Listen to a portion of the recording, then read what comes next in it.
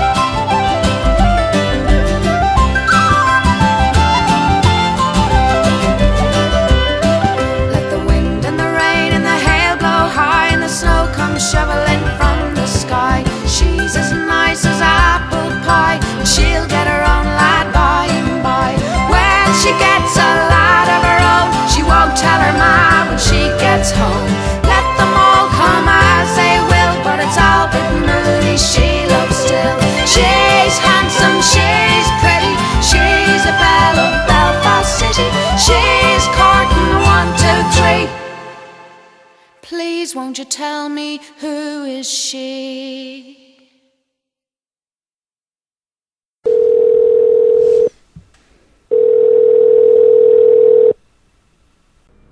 Hello?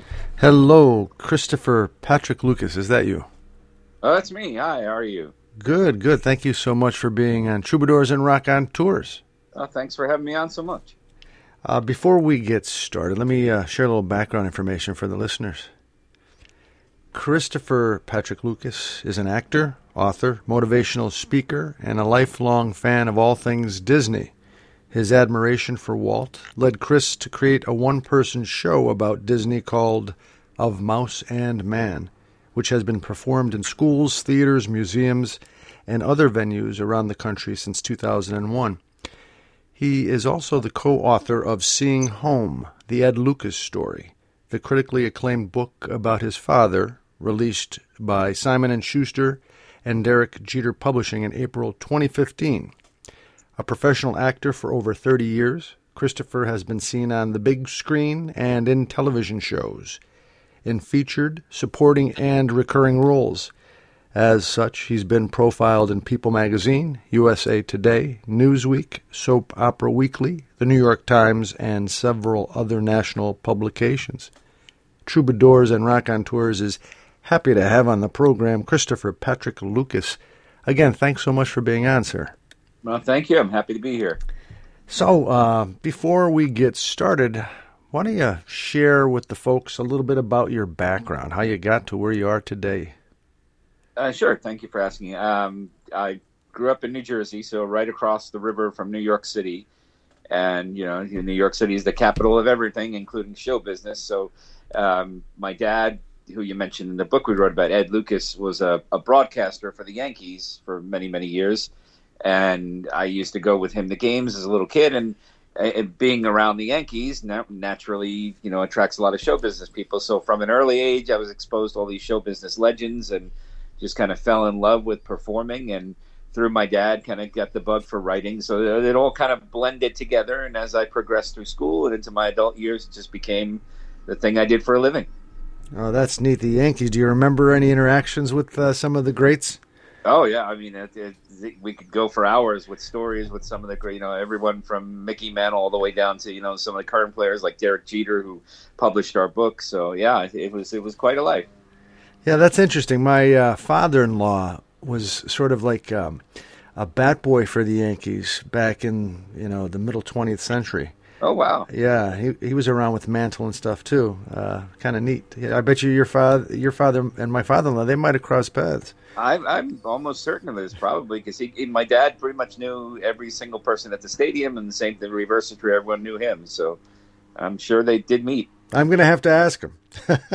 Yeah. But anyhow, so you then, I guess, chose, I don't know, did you go to college after high school and study communications or theater or something else? No, I was fortunate when I was in high school. It was just complete fluke, luck, or fate, whatever it is that my high school English teacher, her former husband, was producing a show on Broadway, and he needed someone who was young enough. It was a Sherlock Holmes play, and they needed someone who could do, who was about 13 or 14 and could do a British accent believably. And so she said, "Oh, you should just go audition." And I went and I booked the role, and I was in high school and doing the show at night and going to school during the day. And so I thought to myself, "Oh, this is easy. This is how you get into show business." It wasn't that easy after that, but I got started in high school, and then once I graduated high school, I just jumped into it full time. So my school was doing the work itself. That's how I learned. That's fantastic. What a great experience. Yeah. And so you're an author, as we said earlier, and you mentioned the book about your dad, and also an actor, a tour guide, and a Disney historian. How did all that come together? And when you mentioned being a tour guide of a tour guide of New York City, mostly. How it all came together was, everybody talks about their first love. My first love was New York City. As a little kid, it was just, being from New Jersey across the river, it's right there. So I was fortunate that I had my dad, and my grandmother would take myself and my older brother over there all the time, and we were exposed to everything great about the city. So as an adult, when you're an actor and an author as well, you need to fill in some time and fill in income when there's nothing else to do. And so somebody dared me one day. They said, "Can you take a group full of people around the city and just kind of show them the highlights of the city?" And that was 25 years ago. And I guess I did it well the first time, because people keep calling me to take them around and show them different parts of the city. That's cool. Is it mainly Manhattan? Mostly, yeah. Sometimes, occasionally, people will ask me to take them out to, Brooklyn, which is a highlight. They're there, and the Queens here and there, and the Bronx if they're going up the Yankees. Hardly anyone ever says, "Let's go to Staten Island." I don't get off in calls for that. But Manhattan is mainly where, when people think of New York, they think of Manhattan. Yeah, Staten Island usually it gets sort of a rough billing when I was looking at all the other boroughs. Yeah, and no offense to people of Staten, it's a lovely place. It's just there's not for tourism. There are only one or two things you could show people, and the rest is all residential. So yeah. So when you talk about your connection to Disney, how did that start? That actually is, again, it all kind of blends together. Is when I was 5 years old, my grandmother took me to Radio City Music Hall, and we went to see Robin Hood, Disney's Robin Hood, the animated one that came out. Actually, this year is the 50th anniversary. And for people now that go to movies, you go to the movie, you get a few previews beforehand, and you get Nicole Kidman welcome you into the theater if you go to AMC, and you see the movie, and that's it. But Radio City in the old days when they showed movies, you would get a whole stage show beforehand for a half hour. The Rockettes would come out, and then you get maybe a little cartoon before, and then you get the movie, and then after the movie, the Rockettes would come out again. So this was my first experience of going to the movies, and it kind of cemented my love for show business, my love for Disney, for everything. And I kind of said, this is what I want to do. Even at that young age, in my head, I said, I want to be part of this somehow. I don't know how yet, but this is what I want to do for the rest of my life. And you go to Disney itself oftentimes down in Florida? I do, Florida and California, and as much as and there are a variety of Disney-related places all around the country that I visit too. So, yeah, I promised, I have two boys, and I promised them that we will take a vacation one day that doesn't involve Disney, because pretty much every one we've ever gone on has somehow been connected to Disney. But yeah, there's you can go back again and again, especially in Florida, and find something new to do each and every time. Yeah, my godson and his wife, they love Disney. They named one of their sons Walt. They go all the time, and I also have a cousin who I remember we're sitting down having a conversation, and this leads to something, believe me, that I'm going to ask you. My godson Paul and my cousin Joe, and Joe, he doesn't like Walt Disney because of some of, Sure. his past, and Paul was very upset that, Joe would bring that up.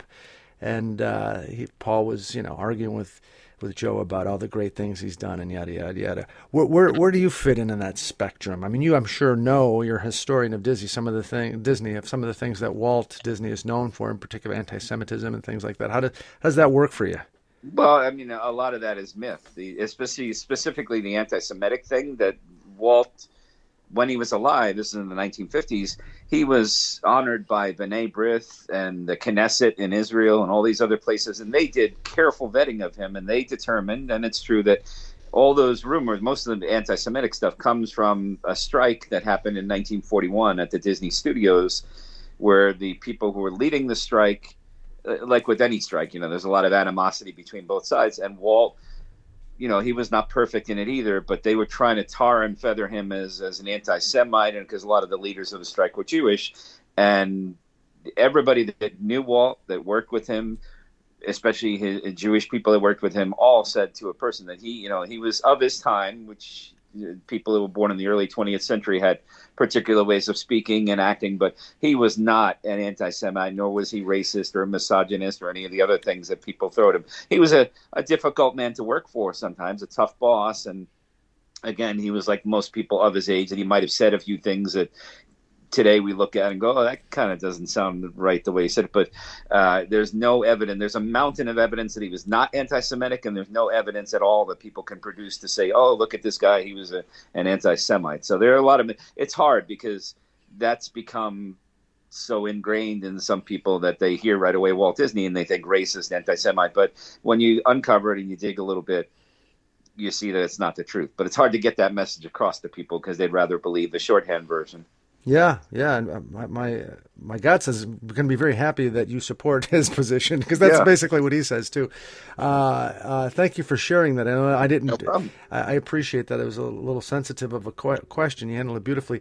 Now, when you look at Disney today, though, it's pretty progressive in a lot of ways, especially when you look at what's going on with the DeSantis governorship and the policies that are coming out of his office. regarding LGBTQ community and the likes. So there is, it seems today, a progressive sensibility to a certain extent. Well, that's the other thing that people, they seem to have this myth of Walt Disney where they think he was like this ultra conservative, flag waving, all that. But Walt was a progressive himself. He was one of the most progressive people in Hollywood.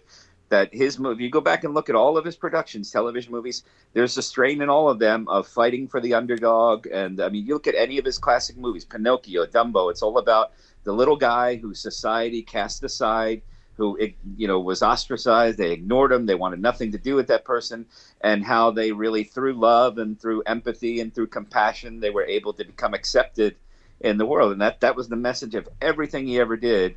And he was conservative fiscally, and he was also conservative as far as military defense and law enforcement, all that. But as far as social things, he was extremely liberal. So he was that kind of curious mix that you had a lot of people like Goldwater and Nixon and a lot of other Republicans that were the same way, that they were socially progressive and liberal, but conservative when it came to other things. So when people talk about LGBTQ in particular, Walt made 4 movies, they're short films, but all 4 of them, he could not say the word homosexual. He could not say the word, transvestite or any of those things. So he made coded movies, as they all did back then.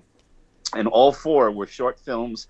A couple won Academy Awards that dealt with people who wanted to be other than they were themselves. And it came, whether it was cross-dressing, some actually had cross-dressing. So one was called The Ugly Duckling, which is based on the classic tale, but he made it sort of a version of I want to be who I am, and please accept me. He made Ferdinand the Bull, which is another classic tale, but it's the same thing. It's about a bull that everybody expects to be this macho bull, and he just likes sitting in a field with flowers and being himself, and he gets made fun of, and by the end he shows it. The other one was called The Reluctant Dragon, which similar thing about a dragon that everybody thinks is going to be this fearsome dragon and just wants to be left alone and be his own thing.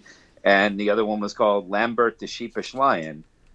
And again, all of them are less than 10 or 15 minutes, but he made them specifically because Walt, especially with Lambert the Lion, he had an animator who was arrested for being in a bar with other men and dancing with other men. And this guy was arrested, and everybody thought Walt was going to fire him. They figured, Disney and the reputation.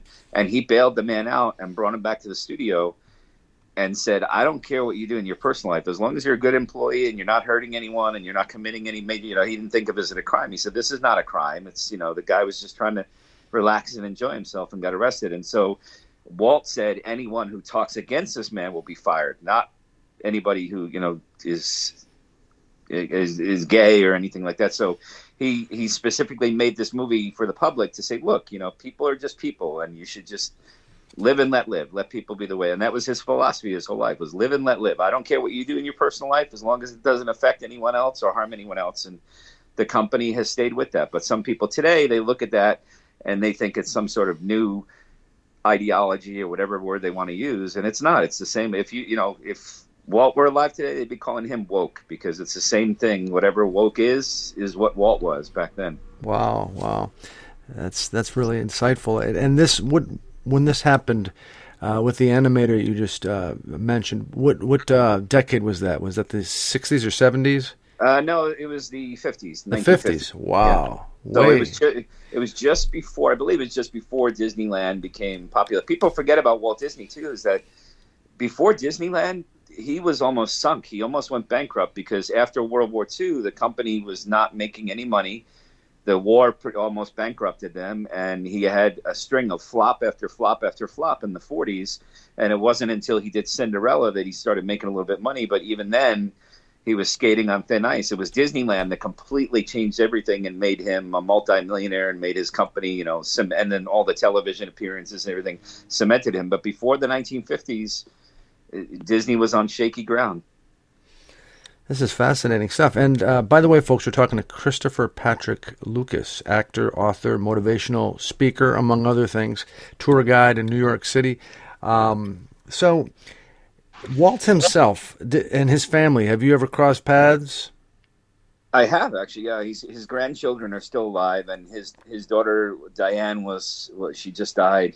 It's not even a decade now, I think. But Diane's husband was a guy named Ron Miller who played for the Los Angeles Rams, and he took over the studio after Walt died. He was the guy that kind of ushered in Touchstone Pictures. He ushered in Disney Home Video. He was responsible for computers being used in movies. So he was the guy who was trying to move Disney into the 21st century, early in the 80s, but he was trying to get it moving forward. And so I got to know Ron Miller a bit. I've gotten to know some of Walt's grandkids, and many of them knew him when they were little, and he died in 1966. So a lot of them, only had vague memories of him, but they say the same thing. Obviously the family is going to be a little bit more biased than outsiders, but there's a great place in San Francisco.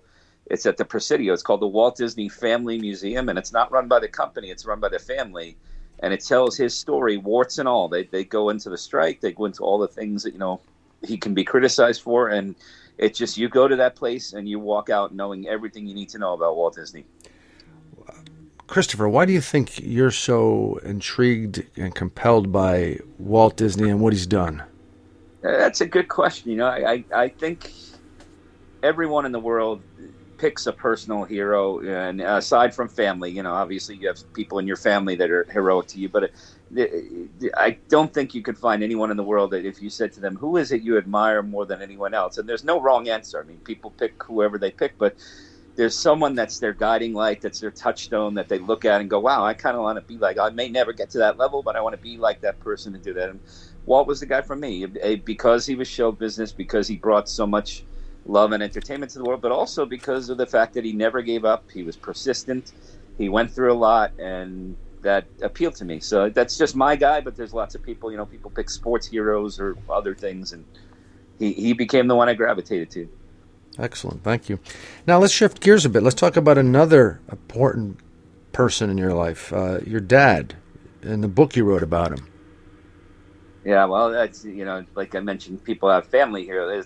I love Walt Disney, but nobody's ever going to top my dad. And a lot of people would say that about their fathers, but my dad, Ed Lucas, his story that we turned into a book called Seeing Home is just one of the most remarkable American stories. And that's just me saying this. These are critics that read the book, and people that are developing the movie are all saying the same thing, is that he was 12 years old in Jersey City, New Jersey in 1951. He went outside. He loved baseball. He was a big baseball fan. Went outside to play baseball with his friends, and he threw the pitch, and the kid hit a line drive, came right back at him, and hit him right between the eyes, and he went completely blind at 12 years old. And wow. So if that happened today, there's ways they could fix it. They could take care of it. But back in 1951, everybody was telling him, oh, your life is over. Blind people are useless. Disabled people are worthless to society. And he thought he was going to be standing on a corner with a little cup, tin cup and a cane and begging for money. And my grandmother, knowing he loved baseball, she wrote letters to people like Jackie Robinson and Yogi Berra and Joe DiMaggio and Ted Williams and Stan Musial. And all she wanted was like a baseball or a note or something.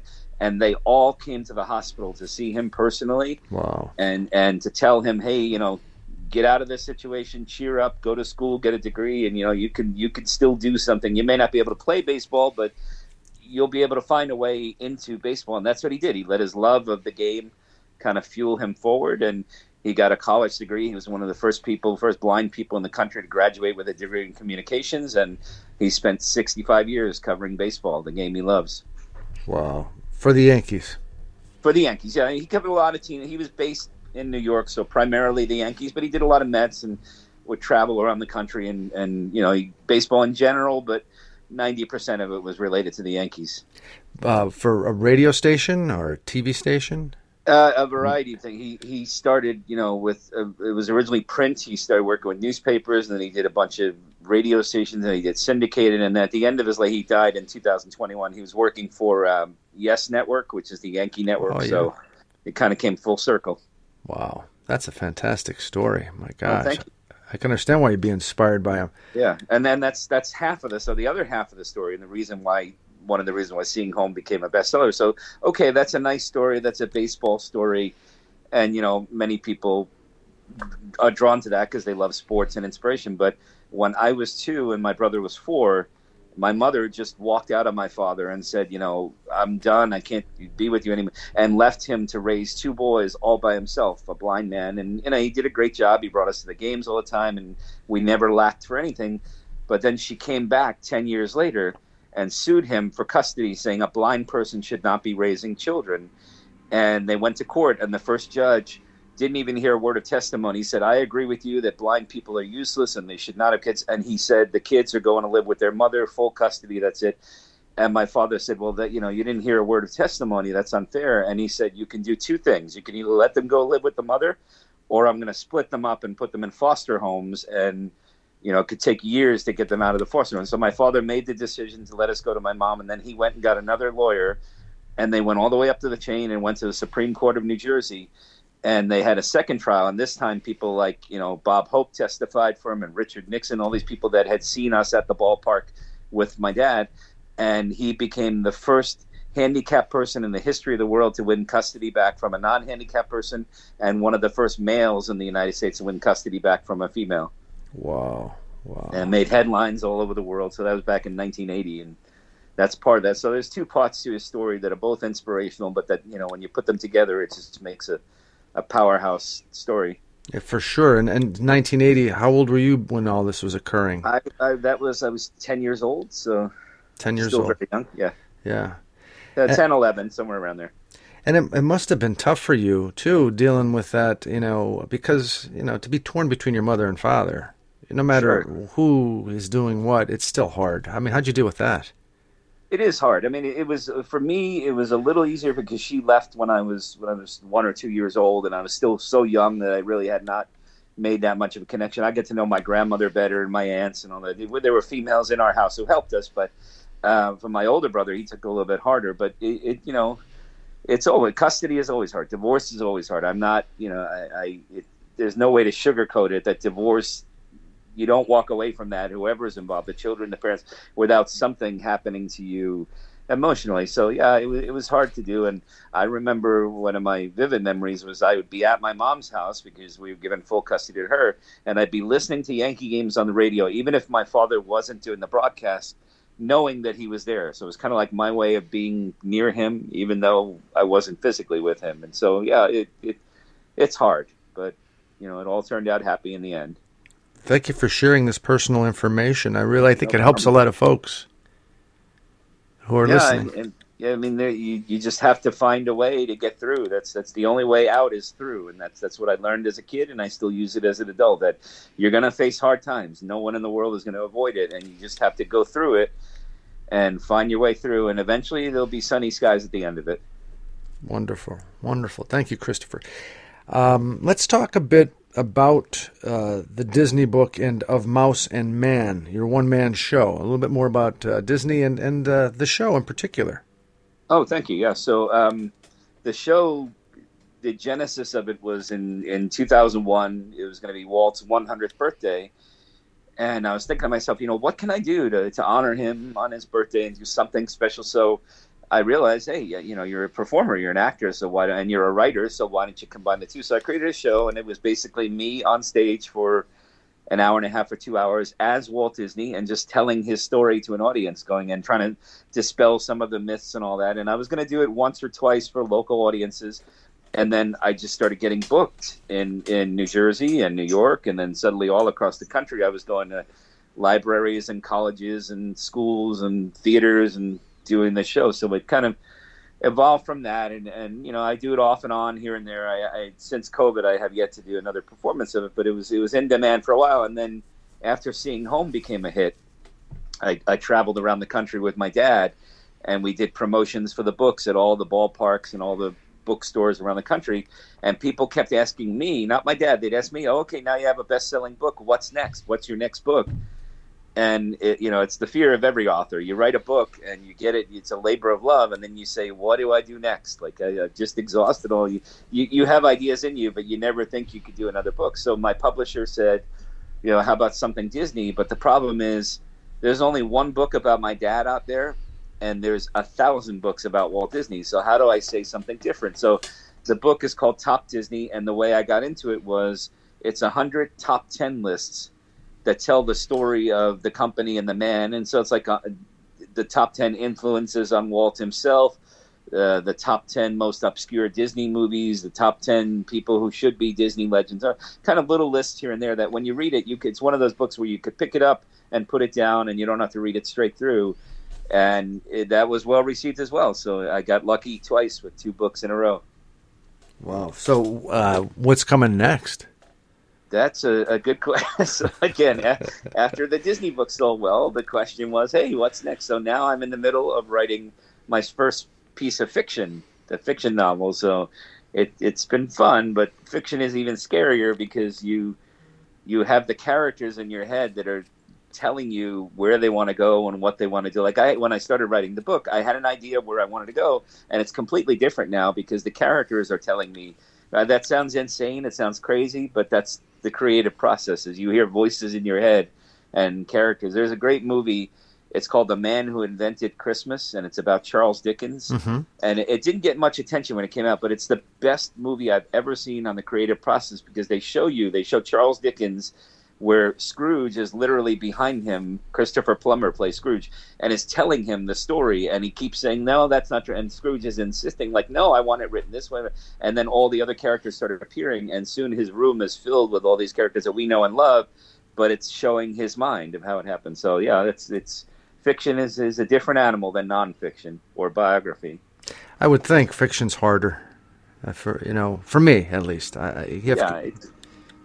Well, the hardest part about fiction is when I write about my dad or I write about Disney, I don't have to create a world because you already know, the Yankees, New York City, all those things, Disney World. But when you're writing fiction, you have to let people know the setting and the place and the time and the people and kind of fill in. So there's a lot of exposition, and you got to be careful of how much of that do you do and how much of storytelling. So it's a little harder, but I'm enjoying the challenge.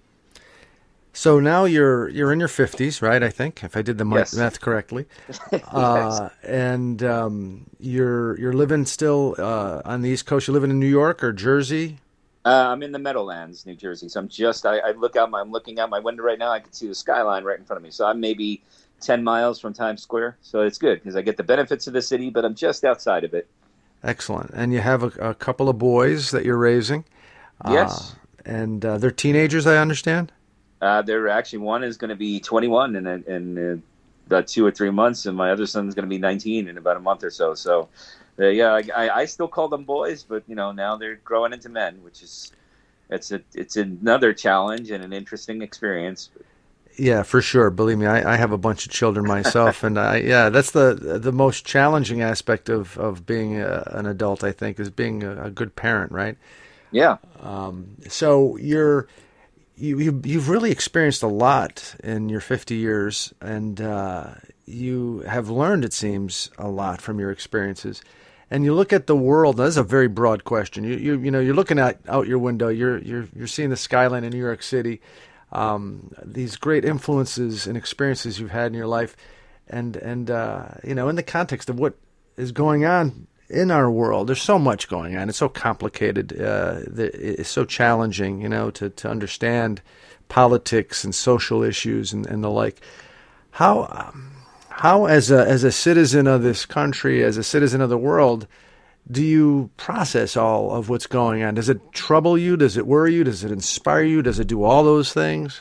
I think your last line, all those things. Obviously, if you're living in the 21st century, you have to be troubled, inspired, a combination of all those things at any given moment. But I'm like Walt. I'm an eternal optimist. It's one of the other things that drew me to him. So I'm always on the belief that things are going to get better, and even though you might have trouble and strife, you'll get through it. But also, it's something that my father taught me, and his father taught him, and all that, and I've taught it to my boys. Is that you can't control anything outside of what happens in the world or how the world treats you. And all you can control is how you react to it.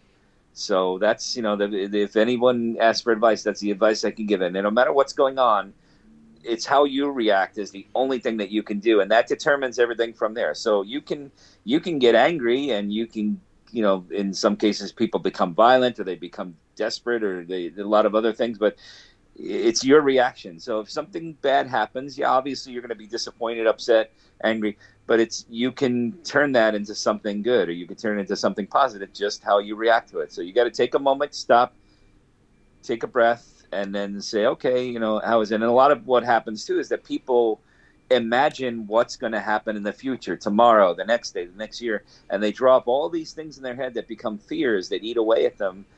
And that's unnecessary, because tomorrow is tomorrow. You don't know what's going to happen tomorrow. So if you're making a fear and you're worried about something that's not really happening, it's going to drive you crazy. So you just have to, I'd say 99% of the time, people imagine the worst case scenario and it never comes to pass, and they drive themselves nuts thinking. So my philosophy throughout life has been, take it one moment at a time, take a deep breath, and just try to react to it calmly and figure out, where to go from here, and take it what's happening right now and not to worry about what's going to happen in the future. Great insight. Great advice. Thank you, Christopher. And if people want to kind of stay in touch with what you're doing and maybe reach out to you for some of the things that you do, tour or what have you, how could they contact you? The easiest way is my website is ChristopherPatrickLucas.com, which, get all the information there. And there's an email that they can get to me. And I'm also on social media. It's Chris Lucas.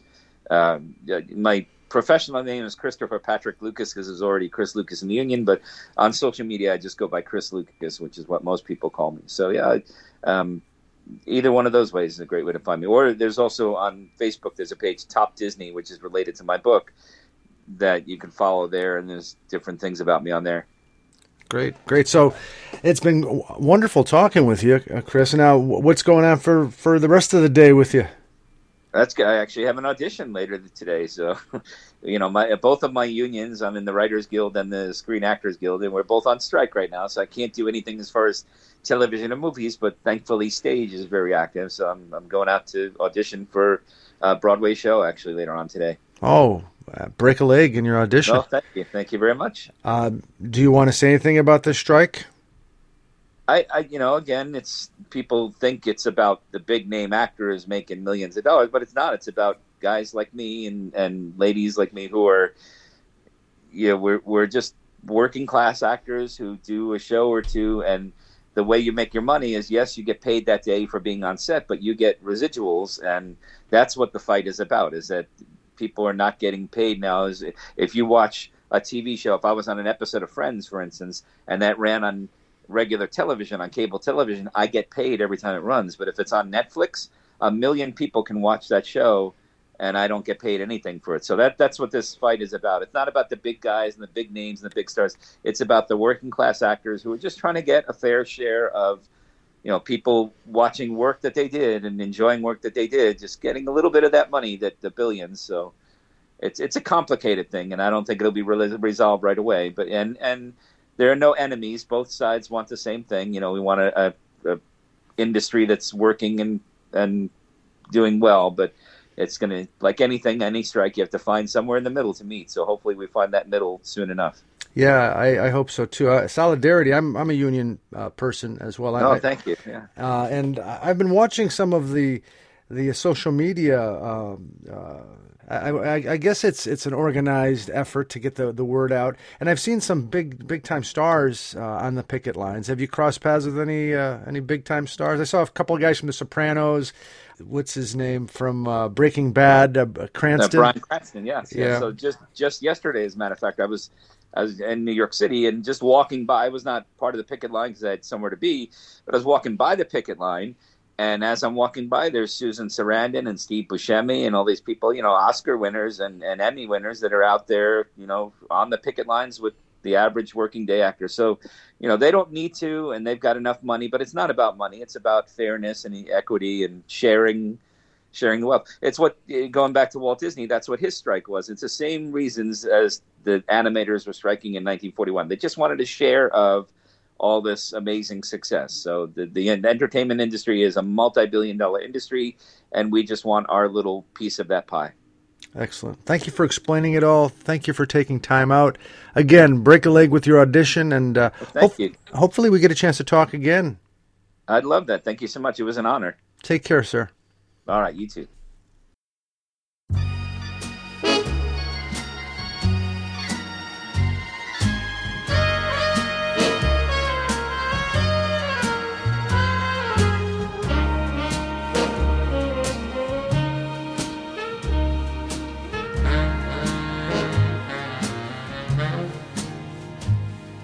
The summer wind came blowing in from across the sea.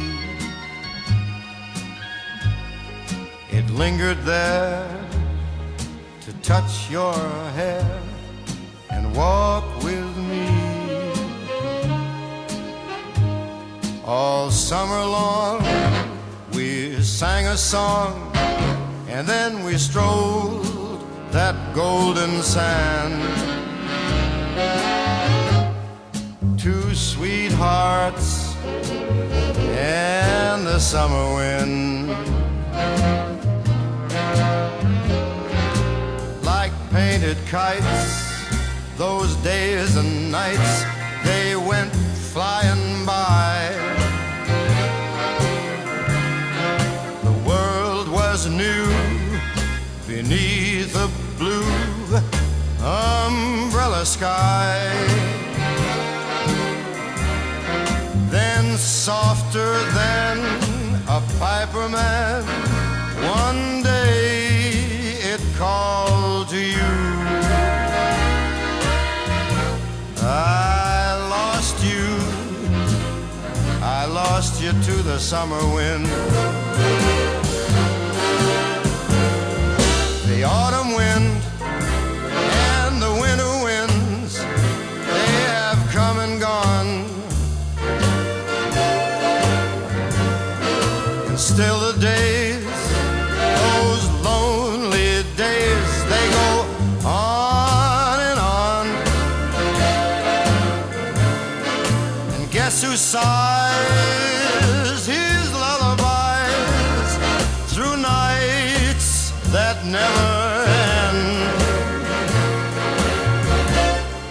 My fickle friend, the summer wind. The summer wind, warm summer wind, the summer wind.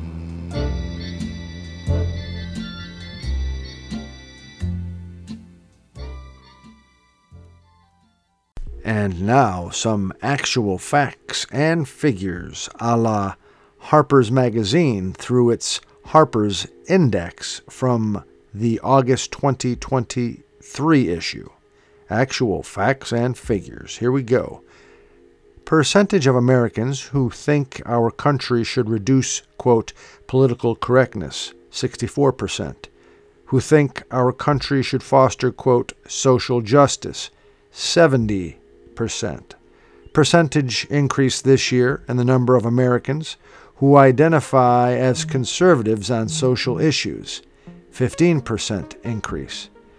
Portion of independent voters who do not know the Republicans or Democrats' stance on abortion, 1/3. Who do not think either party handles the issue of abortion well, 2/5. Percentage by which foot traffic in U.S. city centers is lower today than it was in 2019, 25%. Percentage decrease since October in the number of companies requiring employees to work in person full-time, 14% decrease. Percentage by which hybrid workers are more satisfied with their organization's culture than in-person workers, 8%. Percentage of remote workers who claim to be dissatisfied with their daily commute, 25%. Percentage by which remote work reduces the likelihood of securities fraud, 15%. Portion of U.S. workers who use recreational drugs or alcohol while working remotely, 1/5. Portion of U.S. workers who report having been under the influence during a virtual meeting, 1/5. Percentage increase since 2021 in random workplace drug testing, 18% increase. Percentage of employees who believe their workers have an alcohol use disorder, 26%. Percentage increase since the start of the pandemic in U.S. adults with substance use disorders. 23% increase. Percentage of U.S. adults who say they are too tired to make changes to their diet or exercise routine. 35%. Portion of Americans who are unable to do 5 consecutive push-ups. 1/3. Portion of Americans who think the invention of the internet was bad for humanity. 1/10. Who think it was neither good nor bad. 1/5. And finally, percentage of American men who say their online lives are more engaging and rewarding than their offline lives. 48% of American men think that is the case. How do you like them apples?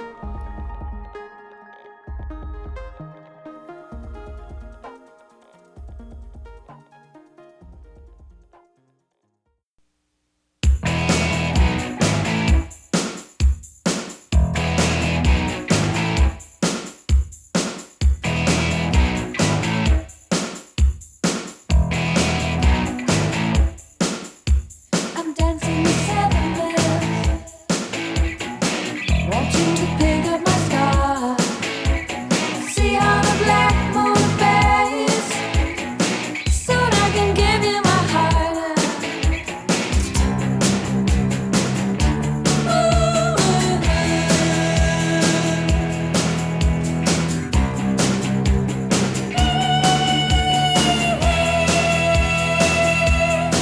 I don't know no shame, I feel no pain, I can't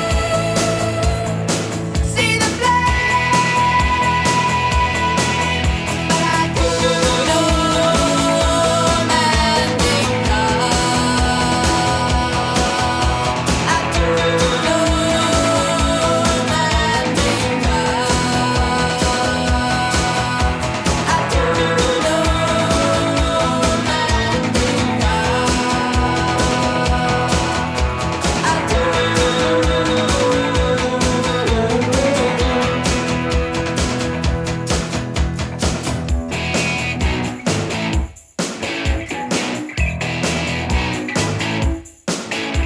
They're throwing it all this way,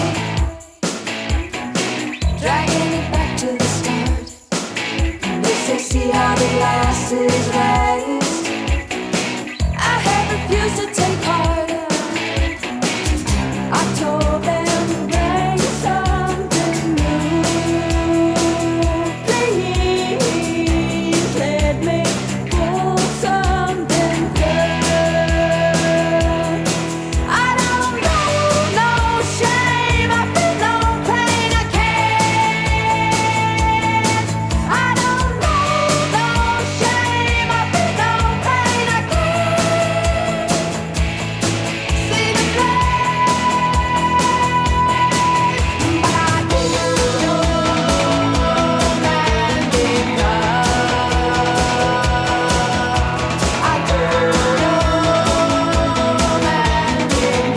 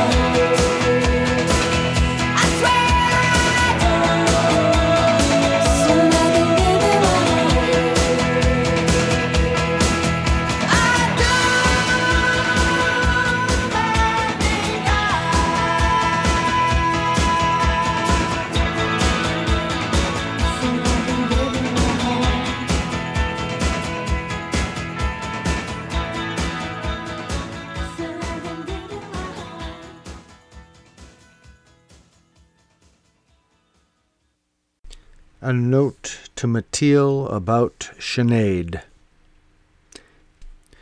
Yes, coupled with her abusive upbringing, she had a heavy load to carry. You see it. If you go against the grain, question the powerful, there will be attempts to discredit you, to excommunicate you, abandon you. How can one not be emotionally and psychologically affected by this sort of behavior? It is so important to know your center on your own and to nurture it.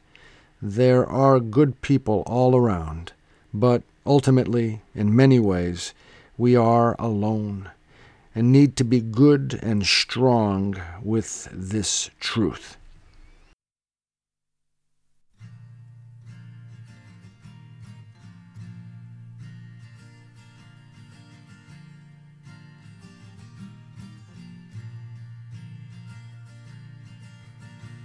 This is the last day of our acquaintance.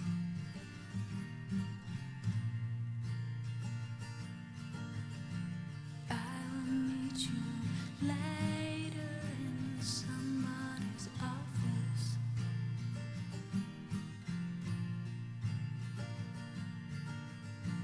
I'll talk, but you won't listen to me.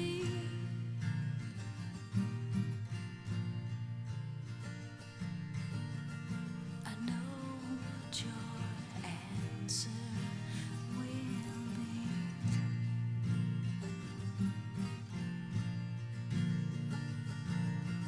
I know you don't love me anymore. You used to hold my hand when the plane took off.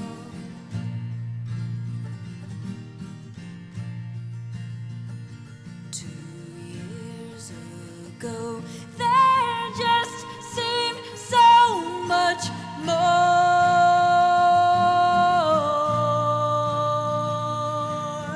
And I don't know what happened to our love.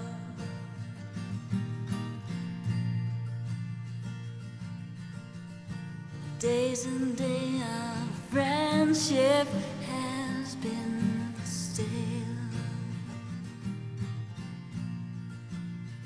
and we will meet later to finalize the details. 2 years ago, the seed was planted, and since then you have taken me for granted.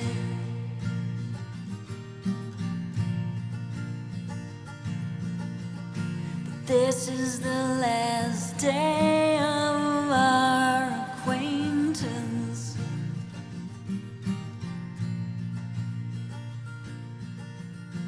I will meet you later in somebody's office.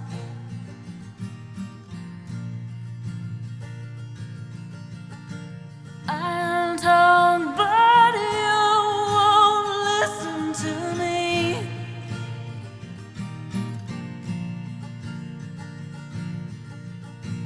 I know your answer already.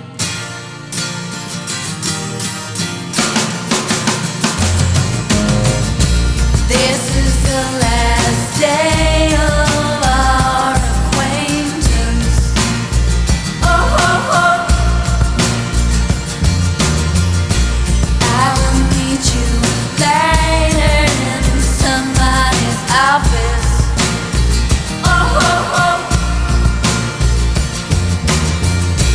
I'll talk, but you won't listen to me. Oh, oh, oh.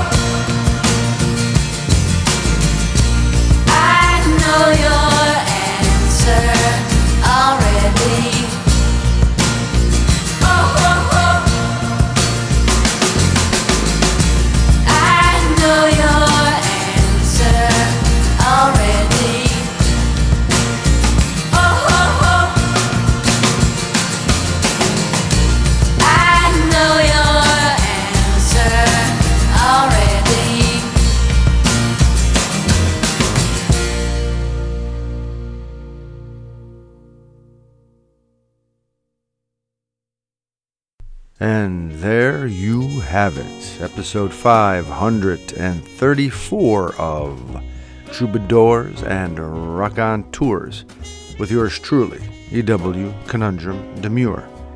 I'd like to thank those folks who made this episode possible. First and foremost, Christopher Patrick Lucas, Harper's Magazine, and these musical artists: Thelonious Monk, Sinead O'Connor, Frank Sinatra, Branford Marsalis, and Terence Blanchard too. And of course, I would like to thank you for listening. Until next time, let's give it a go and do our best with this time. Take care of yourselves.